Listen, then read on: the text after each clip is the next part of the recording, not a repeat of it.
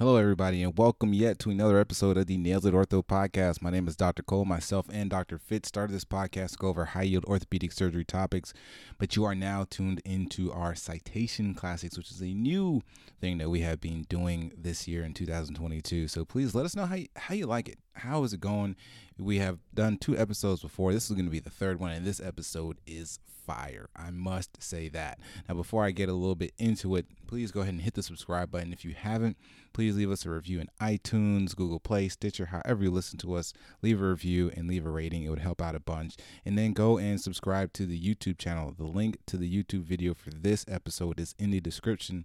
Now, getting a little bit more into today's episode. Today we are doing the first of our shoulder and elbow citation classics. Yes, the shoulder and elbow is another thing that we are doing.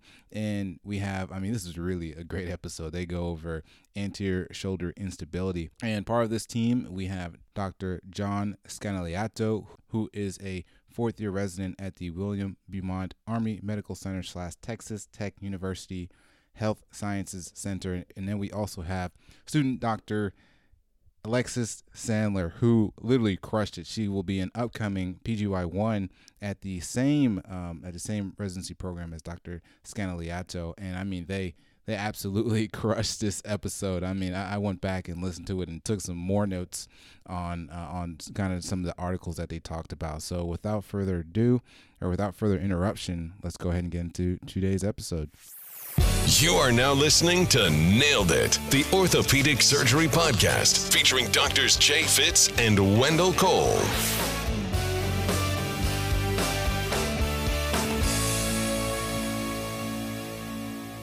Well, hello, everybody, and welcome yet to another episode of the Nailed It Ortho Podcast. You are actually now tuned into our first ever shoulder and elbow citation classics, which will be led by Dr. John Scanaliato, as well as his accomplice, or one of our fourth-year medical students that are helping out, Alexis Sandler.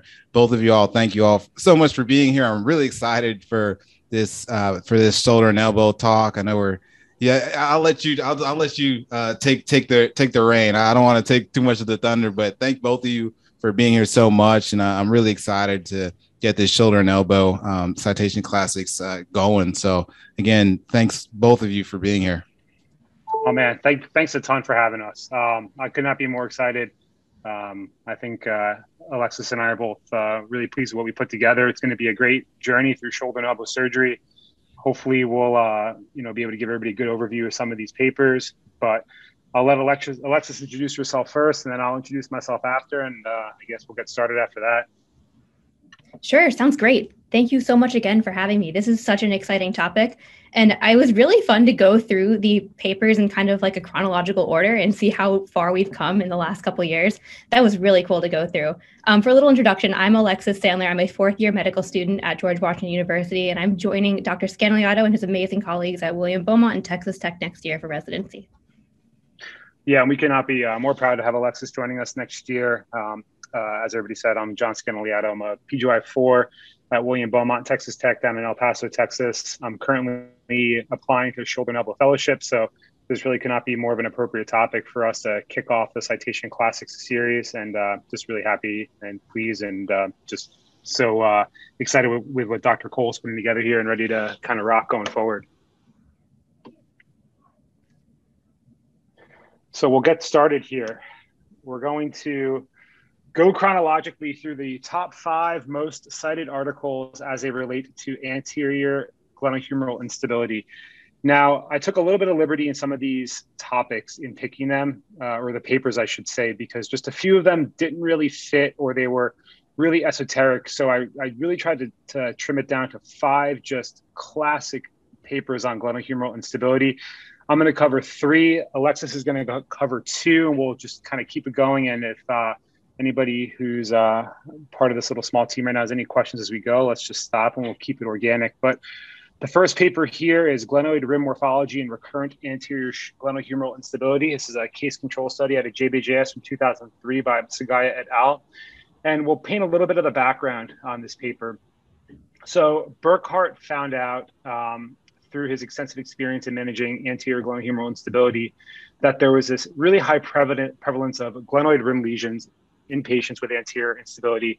He had his landmark paper, the inverted paraglenoid, but the issue was that that paper came out before our cutoff of the year 2000. So it's not included in this group of 5, but it does really set the groundwork for what we're covering.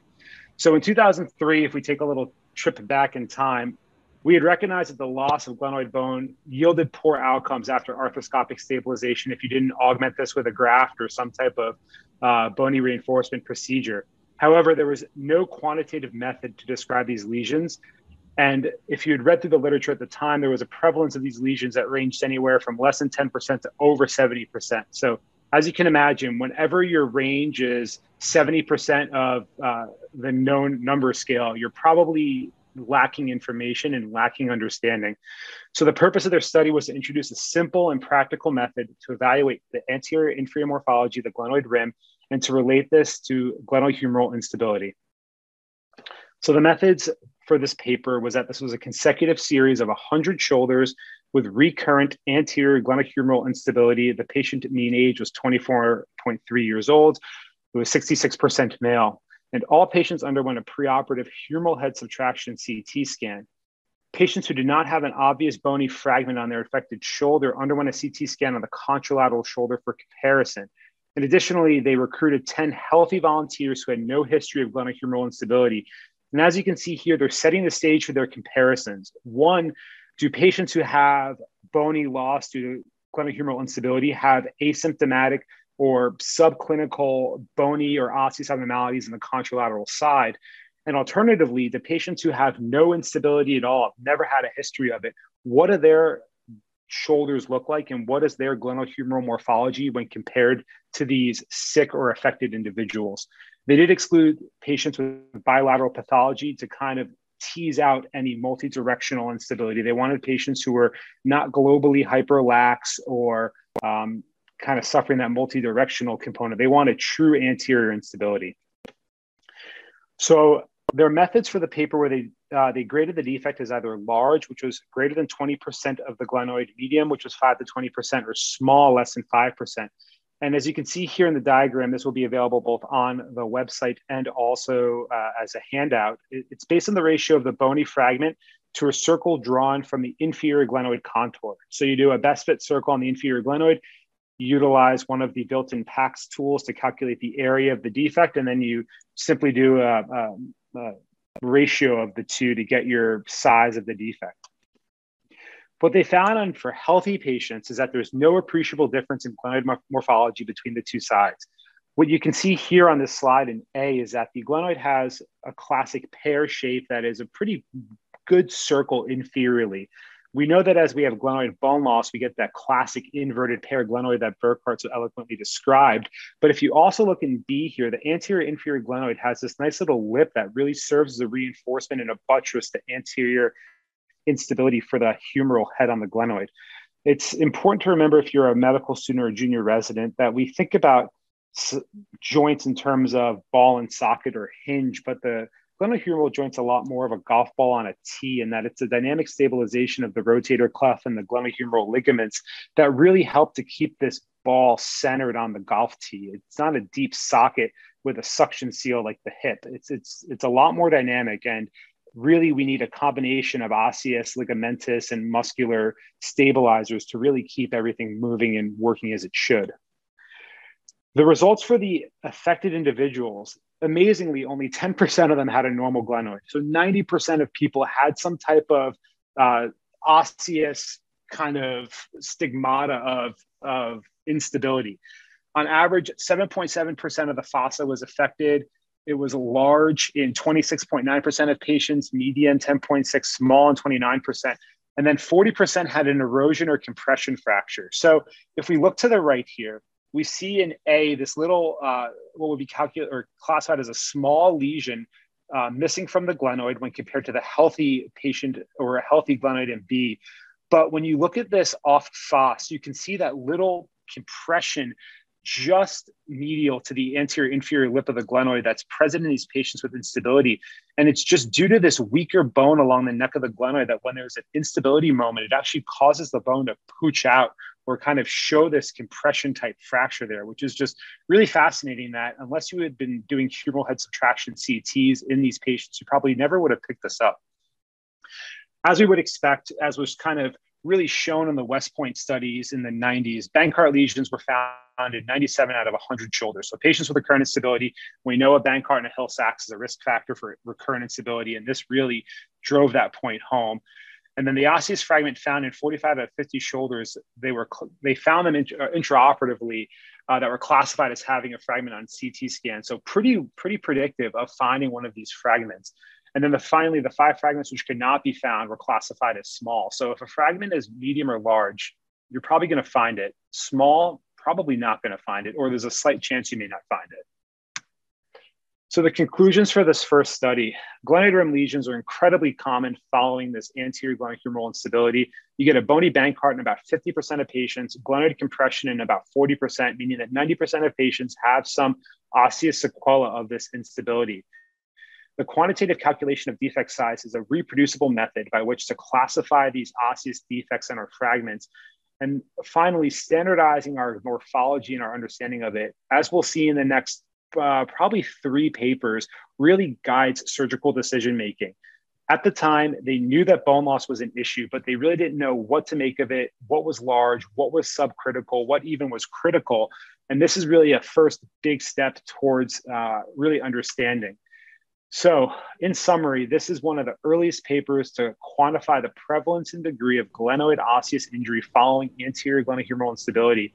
Further understanding of these morphological changes, I kid you not, drives treatment and research for 20 years through to where we are right now, or 19 years, and really kind of set the stage. And that's why this paper, with its, I think, 700 citations, is really a citation classic for anterior shoulder instability. Yeah, I totally agree with you. I think this is a paper that, one of those landmark papers that you definitely, because, right now, the way a lot of our treatment is guided is kind of based on the glenoid morphology. So even, just having this paper and seeing kind of everything that is, I guess we'll talk about it in the upcoming slides, but everything that has kind of come through these and how it's guided treatment based on the glenoid morphology, especially in these patients that have recurrent glenohumeral instability. Super important. Awesome paper. Or awesome summary too. It was a great summary you did. No, yeah, this was one that I was not surprised to see near the top, but really, I think after reading it and breaking it down, it's just it's awesome to read it again, especially with what Alexis is going to present next, because now we're really getting into digesting and breaking down anterior glenohumeral instability. And without further ado, I think I'll let Alexis kind of kick off what I think is just one of the best papers that Pascal Boileau ever wrote. And I mean, he has written some really great stuff. Absolutely. This was a super interesting paper for sure. So next up, we are discussing the case series by Boileau et al. In JBJS in his 2006 paper. The title is Risk Factors for Recurrence of Shoulder Instability After Arthroscopic Bankart Repair, for anyone who's tuning in and not watching the slides. So for a little background, the initial rates of failure after arthroscopic stabilization compared to open stabilization were concerningly high. And early results yielded a 49% recurrence rate after arthroscopic stabilization using transglenoid sutures. So given these findings, the authors returned to open Bankart and abandoned the arthroscopic approach entirely. But 4 years later, they actually wanted to reevaluate the role of an arthroscopic repair using suture anchors instead of transglenoid sutures. And Wolf et al. Really pioneered this technique and subsequently described superior outcomes using the suture anchors. So with the improved technique of the suture anchor and generally improved implants that decrease failure rates of arthroscopic Bankart repairs in general, the authors actually recognized that indications and contraindications for the procedure still remain very poorly defined. And with this in mind, they sought to report the outcomes after stabilization done arthroscopically with suture anchors and use these outcomes to identify the risk factors for recurrence going forwards. So this retrospective case series ended up following 100 patients for a minimum of 2 years after arthroscopic Bankart repair. Patients were pretty young. The mean patient age was 22 and 87% were involved in sports, 44% of which were what the authors considered high-risk sports that involved either contact or throwing. And on average, patients experienced 7 instability events prior to surgery. Patients were eligible for inclusion had traumatic recurrent anterior instability that was treated with labral repair with suture anchors by the senior author.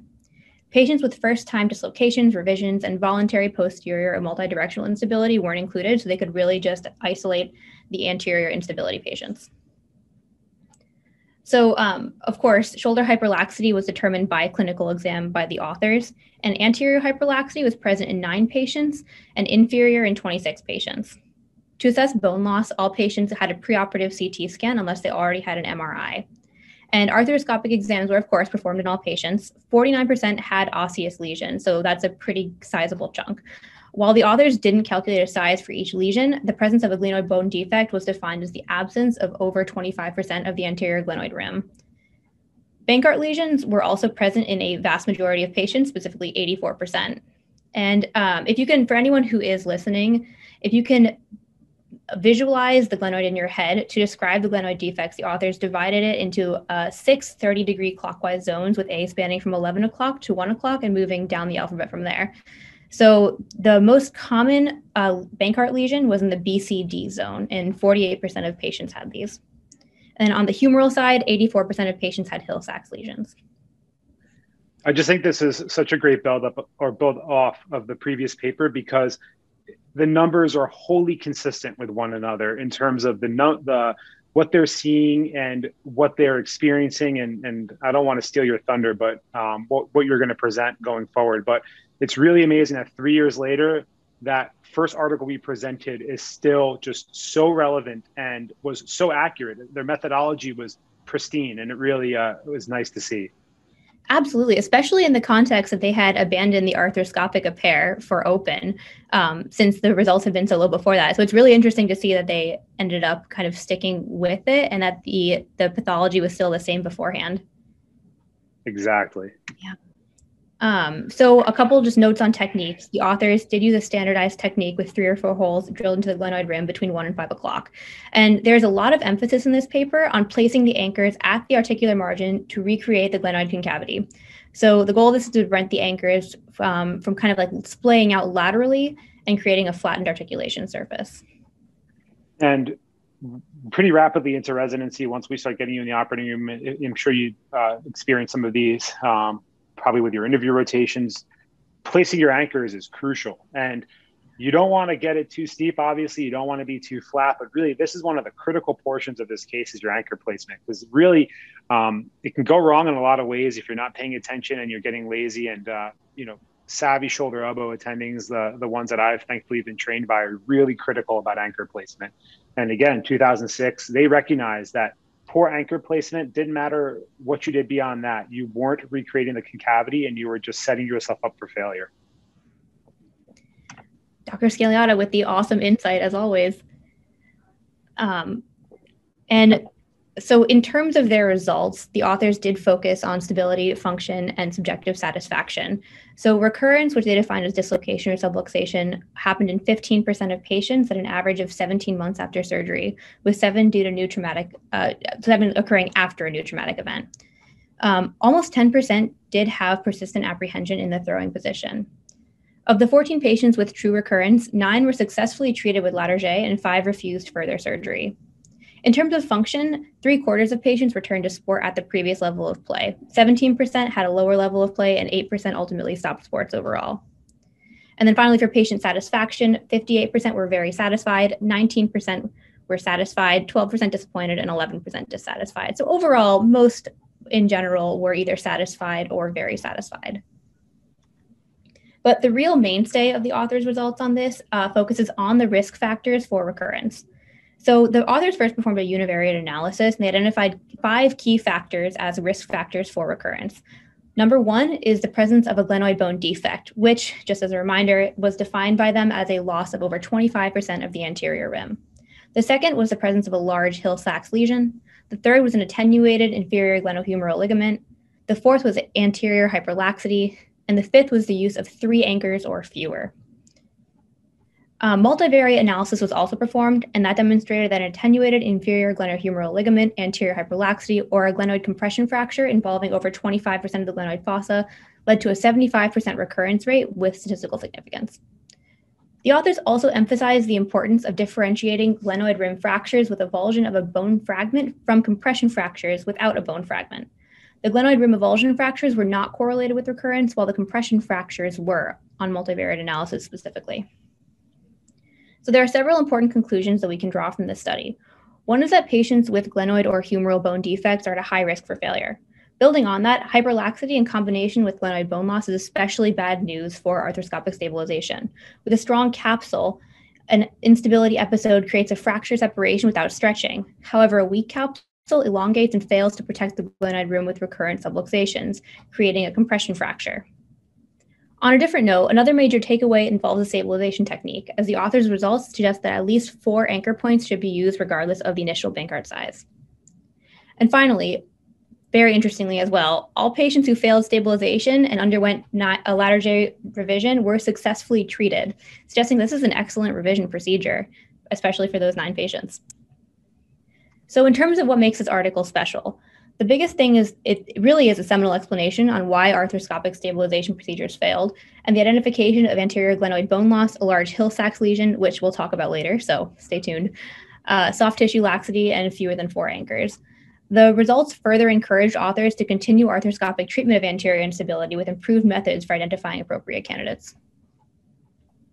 Yeah, I think that was a great summary. And one of the things that I just wanted to point out is that a lot of these patients, just like you said, had their recurrent episode 17 months after their initial injury. That's almost a year and a half afterwards. So follow-up is key. A lot of patients do well for 6 to 12 months, but that's also good to note for when you're counseling patients about this procedure, when somebody's going to have this, that it is a possibility, but that may not occur till a year and a half after you actually have the procedure. But great summary yet again. Yeah, that was awesome, Alexis. Really, really nice work. Just impressive too, being just a 4th year medical student and really being able to kind of digest through a paper like this. And I can't tell you how, for medical students out there who are preparing for interview rotations or away rotations, if you're in a sports service and you're doing an arthroscopic stabilization procedure, you will be asked about this paper in some way, shape, or form, whether it's under 4 anchors, whether it's what they found, what the risk factors were. But Boileau is a king when it comes to arthroscopic stabilization. He still is to this day. So this is one that is completely fair game that you should definitely have an understanding of and really be ready to summarize and recite. Maybe not as detailed and eloquently as student Dr. Sandler here, but just with that level of understanding. But this one is, man, I've been fried on this one before in the past, and now it's never going to leave my head. Oh yeah, me too. I have definitely gotten asked about the number of suture anchors, so definitely. Yeah, that's a Fitzpatrick special right there, for sure. He's definitely embarrassed me with that one in front of a group, but all out of love. So the classic flow off of that prior study is this next paper here, the Instability Severity Index Score, affectionately known as the ISIS, which I think back in 2007 did not ring as poorly as it does today, but we'll try to just rat out the whole name just to avoid ruffling any feathers. But this is a simple preoperative score to select patients for arthroscopic or open shoulder stabilization. Again, by Bolg and Boileau. This is a case control study out of the British version of the Journal of Bone and Joint from 2007. So building upon right where we left off, Boileau et al. Identified risk factors for failure following arthroscopic stabilization procedures. Even with improvements in anchor technology and technique, the work of Boileau and Burkhardt and other researchers out of these large centers, the recurrent rate still was unacceptably high. Some reported 5%, which is great. 20% though, in a lot of these studies, the author himself reported 15%. If you have a 15% chance of needing a second surgery or failing your surgery, it's a tough sell for a lot of patients, especially ones that want to get back to sport or activity. Multiple other risk factors since their study had been identified for recurrence to include age, certain sports, presence of bony defects, bilateral defects, but the thresholds and what these contributed to the risk of recurrence were not well specified. So the purpose of the study was to synthesize the preoperative risk factors into an instability severity score. And they wanted to grade the risk of recurrence to help guide the surgeon in formulating the ideal surgical approach, whether it was open or arthroscopic, to address the shoulder instability present. So this was a case control study comparing patients with successful versus failed arthroscopic stabilization. The inclusion criteria included recurrent anterior instability with or without hyperlaxity, arthroscopic Bankart repair, and a minimum of 24 months follow-up. As Dr. Cole just mentioned, average recurrence rate prior was 13 months or 17 months. So you had to capture it with 24 months follow-up. If you had been a less savvy researcher and only had 12 months, you would have missed a ton of recurrence, and it just really would not have been as dynamite of a study as this one is. They excluded patients with rotator cuff lesions, stabilization for first-time dislocation, revision stabilization procedures, multidirectional instability, or instability without dislocation or subluxation. And then if the patient had a preference for an open procedure. So overall, really clean methodology and pretty meticulous inclusion and exclusion criteria here. What we can see here for the methods is a breakdown of their patients, and it's a lot to go through, but it was predominantly male. It was predominantly the dominant extremity. It was a kind of breakdown between dislocation, subluxation, or both. The mean number of episodes that these patients had were 17.9. So 15 subluxation events, almost 3 dislocation events. 84% had a traumatic first event. 84% had unilateral instability. And then we can see here that they broke it down by level of sport, type of sport, hyperlaxity, was a Hill-Sachs present, which view was the Hill-Sachs present on, was a glenoid lesion present, and did they have any evidence of osteoarthritis on their anterior posterior radiographs.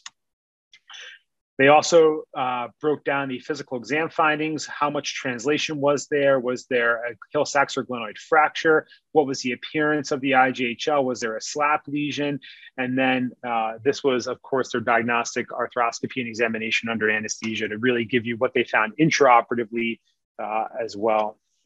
So overall, they had 131 patients with a mean follow-up of just under 3 years. The overall recurrence rate was 14.5% at a mean of 16.7 months. Surprise, surprise. Same authors doing good surgery. They had just about the same recurrence time period.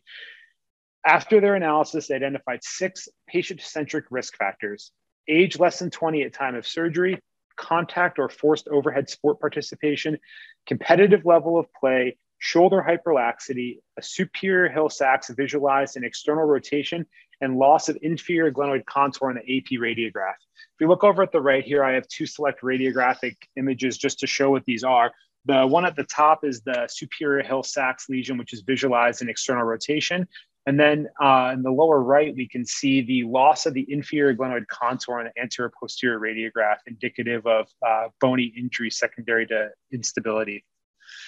So what they did is they incorporated these 6 identified risk factors into the instability severity index score, and they applied the score retrospectively to their same patient population.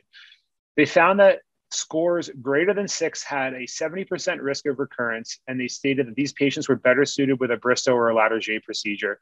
A score of less than 3 had a 5% chance of recurrence, and a score less than 6 had a 10% chance of recurrence. So a massive inflection point in this curve at the score above 6.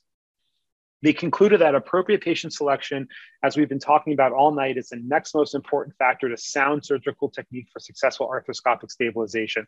Obviously, if you do a crummy surgery, even if you have a perfect patient, you're still going to be setting yourself up for poor outcomes. The formulation of the scoring system, though, that's easy to calculate and based entirely on preoperative imaging and patient questionnaires, was groundbreaking at the time. You didn't need to formulate an intraoperative decision and combine all of these variables together, but you could go in with a really good guess as to what type of surgical stabilization procedure you were going to need. The only other risk score at this time was based off of the transglenoid suture technique rather than suture anchors. And as we know today, this has more or less been abandoned, probably for the better, and that they just didn't have any objective information from which to draw conclusions on the ideal surgical plan.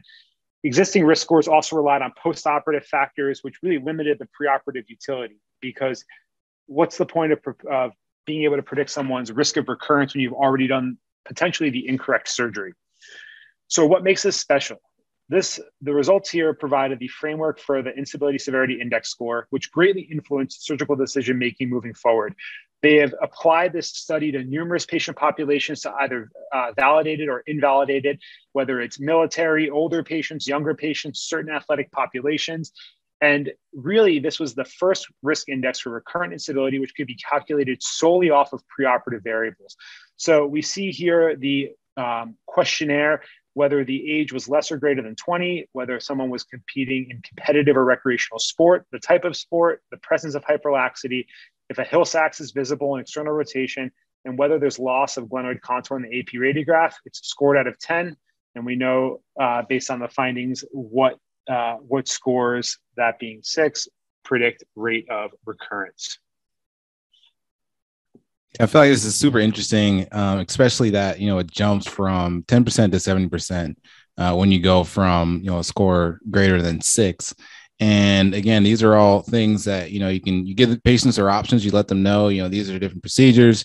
So, if we go with just this arthroscopic surgery, you can have up to a 70% chance of having this recur versus, having a conversation with them and say, hey, you'll have many of these different risk factors, which lead you towards having a higher chance of recurrence. Maybe this other surgical procedure, just like a Latarjet or Bristow or whatever the technique may be, could lead you to a different or better outcome. So, really cool paper here. I actually hadn't read this paper before this, but I obviously heard of the score.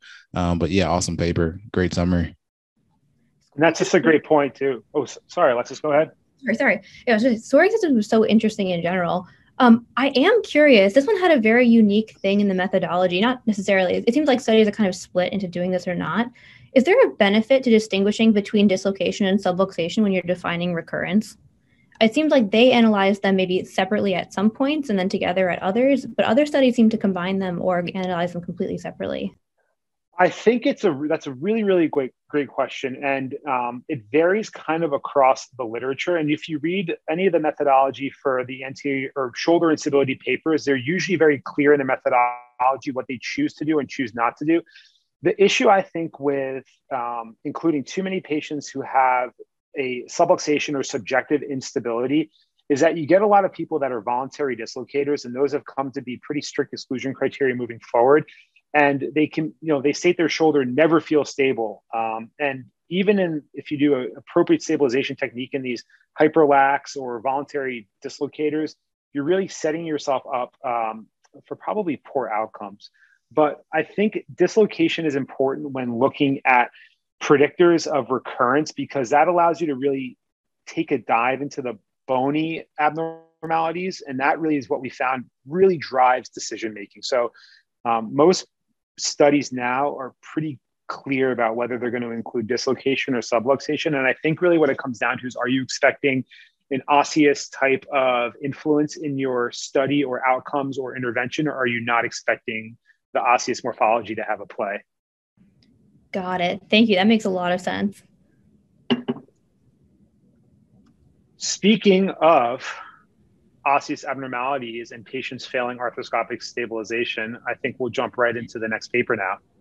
Yes, perfect. So this one is a 2007 technical note by LaFosse et al., and it was published in Arthroscopy entitled The Arthroscopic Latarjet Procedure for the Treatment of Anterior Shoulder Instability. And just in general, I cannot emphasize enough for medical students out there how helpful it is to read these technical notes. They often have incredible diagrams and just are very, very helpful in helping you understand a procedure. So for a little background, when this article was written, arthroscopic Bankart repair was becoming increasingly popular. But even with advances in the surgical techniques, the risk of recurrence after the arthroscopic stabilization procedures never really made it to zero. As we discussed earlier, the Latarjet procedure was frequently used to treat patients with risk factors for recurrence after Bankart repair or with failed Bankart repair. And for even a little more background on the Latarjet, there are 3 main principles behind why it works. First is the increased glenoid diameter that creates kind of a bony block to prevent dislocation. Second is the conjoint tendon sling that limits anterior translation in the position of apprehension. And third is the repair of the capsule to a stump with a coracoacromial ligament to further the joint stability. So the Latarjet was initially described in 1954, so it's been around for a minute. 50 years later, it did continue to be performed as an open procedure. So in 2007, this technical note serves as the first description of the technique and outcomes after arthroscopic Latarjet. The authors break down the procedure into 5 major steps, which I will very briefly summarize. Would highly recommend reading the paper though. Step 1 is exposure, which involves debridement and resection of the anterior labrum and middle glenohumeral ligament, followed by opening the rotator interval to access the coracoid graft. Step 2 is the coracoid preparation, where the lateral border of the conjoint tendon is debrided laterally and medially from the pec minor. Step 3 is the coracoid drilling and osteotomy. 2 vertical holes are drilled 8 millimeters apart into the coracoid, and sutures are passed through to create what the authors refer to as a cable car for manipulation and transport of the graft. The osteotomy is then performed 2 to 2.5 centimeters above the tip of the coracoid. Step 4 is the coracoid transfer. In this step, an antero-inferior portal is used to access the anterior rim of the glenoid. The graft is then mobilized through the subscap tendon and positioned on the anterior rib. And lastly, step 5 is the fixation of the bone graft. Notably, one guide wire and screw should be completely inserted before placing the second wire to prevent any unwanted distraction of the bone block. So the overall goal of this paper is to describe the surgical technique for an arthroscopic Latarjet, but the authors did kind of throw us a little pearl and for how the 44 cases they did over a 2-year span went. So during this time, there were no neurovascular injuries or infections, and to put it in their own words, and this is a quote, preliminary reports indicate excellent clinical results. The first procedure did take the authors 4 hours, but by the end of the 2-year study period, operative time had decreased to 75 minutes. So for the major takeaways here, the authors show that patients undergoing Latarjet can reap the benefits of arthroscopic shoulder procedures, including less scarring, better exposure, lower infection rates, and faster rehabilitation. The authors also describe scope manipulation through the various portals that enables excellent visualization, especially for coracoid positioning. And while there might be a learning curve as evidenced by the 3-fold decrease in operative times over the 2-year course, this decrease coupled with broadly excellent clinical results suggests that this technique and its outcomes are reproducible. So in terms of what makes this study special, here we have the first published report on an all-arthroscopic Latarjet technique. On a much broader level, this study also showed surgeons that procedures that once required an open approach could potentially be performed arthroscopically, paving the way for future arthroscopic innovation.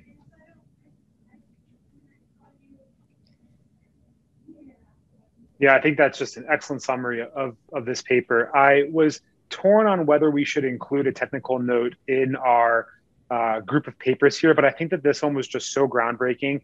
And they took what was a complicated, meticulous, open procedure and performed it arthroscopically. And just to be able to push the boundary like that and to show that procedures, especially when we're thinking about the mid to late 2000s here, procedures which once had to be done open, you could do them with the power of the arthroscope and utilize smaller incisions and a theoretically lower risk of injury to neurovasculature, potentially lower risk of infection, all of these benefits of arthroscopic surgery.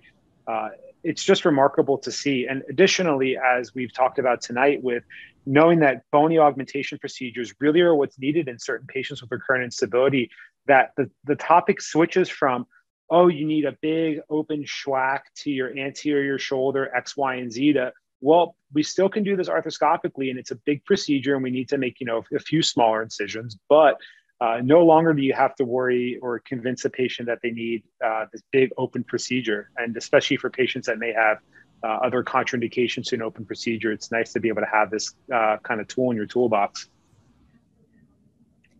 Absolutely. And I really respect too that the authors put in the time decrease and show that it is a skill that they were able to build.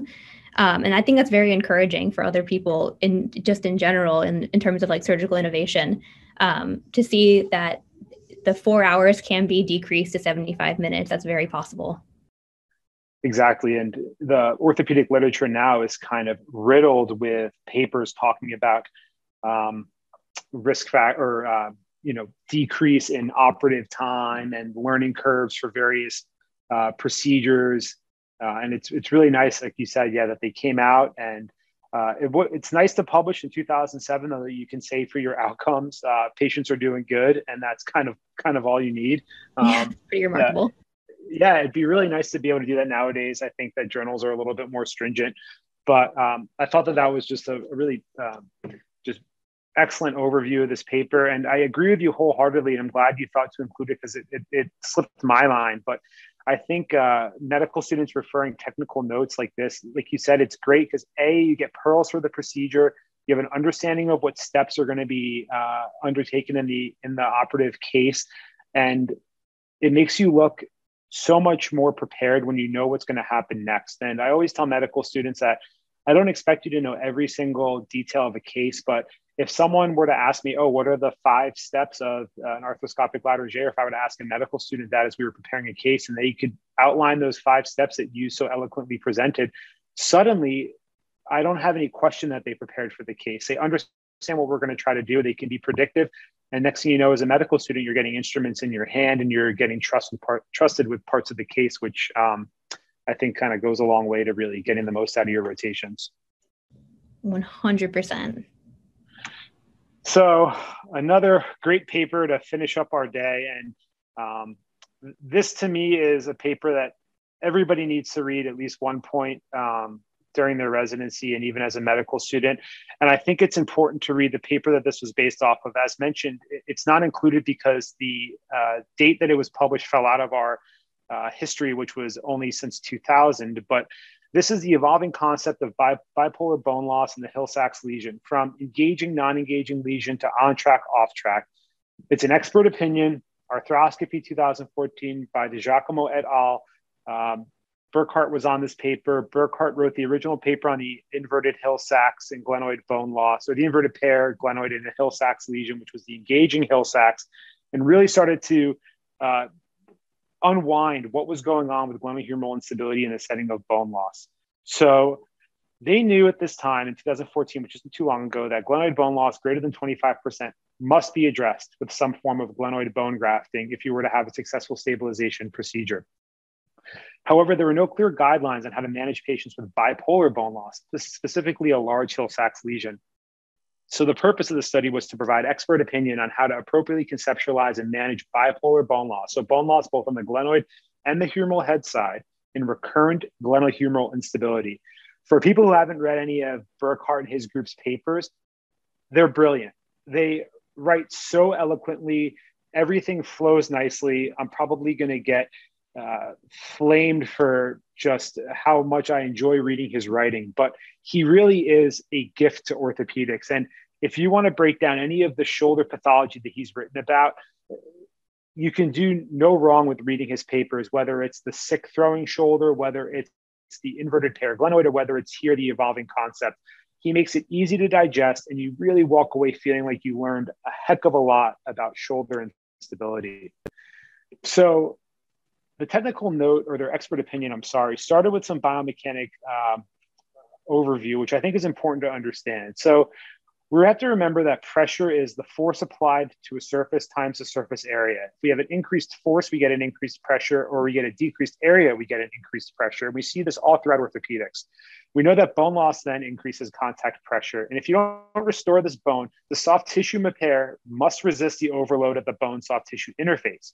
You have glenoid bone loss, and you're asking your repair to resist all this pressure to instability without bone there to kind of help shoulder this load. You're asking a lot out of your soft tissue repair. So Burkhart and De Beer championed this idea of significant bone loss. They first defined it by the inverted pear-shaped glenoid, and they found that you had a high risk of recurrence with a Hill-Sachs lesion that engaged on the anterior glenoid in a position of athletic function, namely abduction and external rotation. We'll show this in a few slides. They found that the traumatic bone defects caused failure versus insufficient soft tissue fixation. So these structural abnormalities were at a high risk of failure following Bankart repair alone. That even if you did the most meticulous repair following all of the principles that Boileau outlined, if you had bone loss, you were asking too much out of your soft tissue repair. So the idea of glenoid track was introduced originally, or alluded to, by Itoi et al. And they found that as the arm is raised, the glenoid contact area shifts from inferior medial to superior lateral of the articular surface of the humeral head. If you have an intract track, you have bony stability. Can't say that 5 times fast. The distance from the medial margin of the contact area, it's a huge tongue twister. The distance from the medial margin of the contact area to the medial margin of the rotator cuff attachment of the humerus was 84% of this glenoid width. So what they were finding early on, or what Itoi and his colleagues were finding, is that the humerus rode on a very well-defined area of the glenoid, and that if you had loss of this part of the glenoid, your humerus was off track or falling off the glenoid, and then you were hoping that your soft tissue was going to be able to hold the humeral head on the glenoid.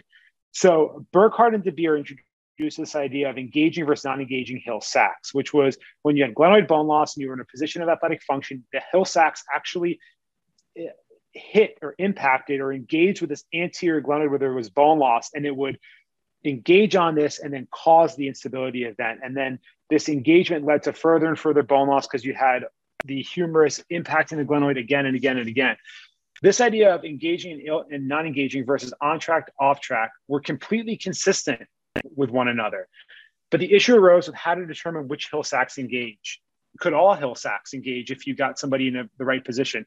Do all Hill-Sachs engage? Is it not just a matter of when they will, but if they will, or if they will, when they will?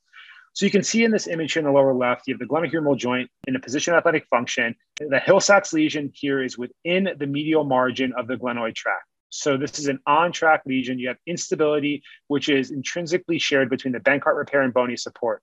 But once you have enough bone loss or a large enough Hill-Sachs, it's an off-track lesion. The humeral head has nothing to resist it osseously, anteriorly, and then you're relying on your soft tissue to help hold the humerus stable on the glenoid, which, as you can imagine, sets you up for disaster. We know, though, that the width of the glenoid tract decreases with bone loss. And if the medial margin of the Hill-Sachs is within the glenoid tract, there is bony support adjacent to the lesion and is an on-track lesion. So how do you determine this? This was an OIT question this year, or similar to this year. I'm not sure if they're releasing the questions yet, and I may have just got myself on a wanted list. But you measure the diameter of the inferior glenoid, either by arthroscopy or from a 3D CT scan, and you determine the width of the anterior glenoid bone loss. So you have big D is the entire diameter, and little d is your glenoid bone loss. Then you calculate the width of the glenoid tract by doing a multiplication of 0.83 times your inferior diameter, and then you minus your bone loss. Then you calculate the width of the Hill-Sachs interval, which is the width of the Hill-Sachs lesion plus the width of the bone bridge between the rotator cuff attachments and the lateral aspects of the Hill-Sachs. And then if your Hill-Sachs interval is larger or greater than your glenoid tract, this is an off-track lesion and it will engage in a position of abduction external rotation. If it's less than the glenoid tract, it's on track and not engaging. So what makes this special? Here we are. Glenoid bone loss greater than 25% must be addressed. And this is a paradigm shift based on anterior instability categories, whether someone is an on-track or off-track and whether their glenoid defect is a large glenoid defect or a small glenoid defect. And if it's still off-track, you must address the humeral-sided defect. So even if you do a bony or osseous augmentation procedure, if you are still off-track, you must do something about the humeral-sided defect. This is rare, though, as Latarjet usually renders the lesions on track. So what we can see here is they propose the following. 4 groups based on glenoid defect and Hill-Sachs lesion. And of these 4 groups, what you do? Small glenoid defect with an on-track lesion, Bankart repair. All the papers that we've read so far have led us to this. We know that without bone loss, if it's an on-track lesion, we're going to be fine with a Bankart. If you have a small glenoid defect, but an off-track Hill-Sachs, meaning you don't have much bone loss, but still an abduction external rotation, you have a large enough Hill-Sachs that it engages on the anterior glenoid rim, you do a remplissage, to French to fill. You fill the infraspinatus into your Hill-Sachs. Large glenoid defect with an on-track lesion, you do a Latarjet procedure. Large glenoid defect with an off-track lesion, you do this stepwise. You address the glenoid bony defect first with a Latarjet, then you recalculate your track. And if it still engages, you do your remplissage or some type of humeral head bone grafting to fill in your Hill-Sachs. And that brings us to an end of the first citation classics for anterior shoulder instability. I must say, you all crushed it. Per se, I'm sitting here listening to this and like, oh man, yeah, that sounds about right. Like, it's pretty good. You guys just crushed it. I'm super happy you guys are involved, and this was a great episode. Again, kudos to you all for going through these articles and summarizing them very eloquently. And for those listening to this, there's actually a video to this as well that you can check out on YouTube that they put together these very nice slides. And so if you want to see some of these charts that they're referring to, you can check it out on YouTube, as well as some of the pictures from our Latarjet paper. So great job with you guys and ladies, obviously. Thank you so much. Thanks for having us. And it's just awesome to have a chance to do this, and especially just to get a chance to get some medical students, especially one that I will be a new intern of mine in just a few short months now, but just to really get people to see what's out there in terms of literature and start to read this early, because I think, we would both say that throughout residency, you have all these papers thrown at you. You never know what's important or what's not. But, being able to digest literature and apply it and think critically about it is just an important skill. And you did great, Alexis. I know I kind of put you on the spot just a week or two ago and said, hey, we're recording a podcast, read these papers and get ready. But you oh no, this was you crushed it. I was so stoked to get that text. I was so excited. That's what I'm talking about. No, for sure. And I think too, because I think there's so much emphasis on, as a medical student at our kind of like much lower level, is looking at current literature, that sometimes we kind of like glaze over looking at historical literature and the actual classics, which is really important. So this is an awesome way to kind of get started with that. For sure. Yeah. These are the ones, while you'll eventually, or you may be asked about the more recent literature on your away rotations or sub internships or whatever your medical schools call these rotations now. These are the ones that are going to make you look well prepared and are going to be asked and are completely fair game and still show up on in-service training exam in some way, shape, or form a lot of the time.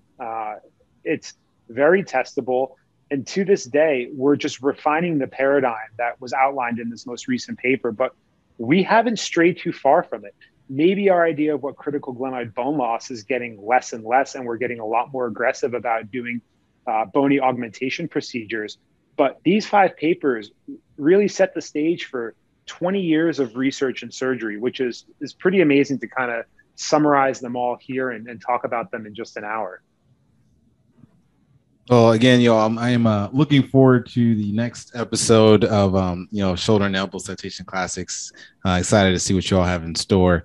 Again, great episode. I'll probably go back and listen to you summarize this last article again about the engaging and non-engaging and on-track, off-track lesions. But again, a great job. And thanks again for, hopping on and talking some orthopedics, talking some shoulder and elbow. And hope everybody that's listening, I hope they go and leave a review and let us know how much you enjoyed this episode, and leave whatever comments that you have regarding any of these papers, or go read and check out the papers as well. So again, thank you all. And we'll be looking forward to hearing you next time and some more shoulder elbow. Sounds good. Yeah. Thanks so much for having us.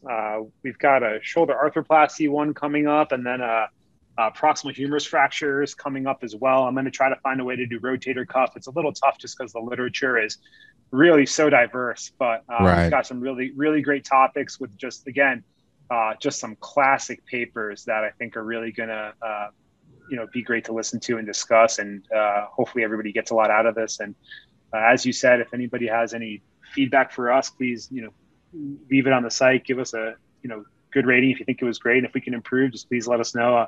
This is something that we're going to learn from and just try to make it better and better to help further everybody's education and love of the shoulder and elbow.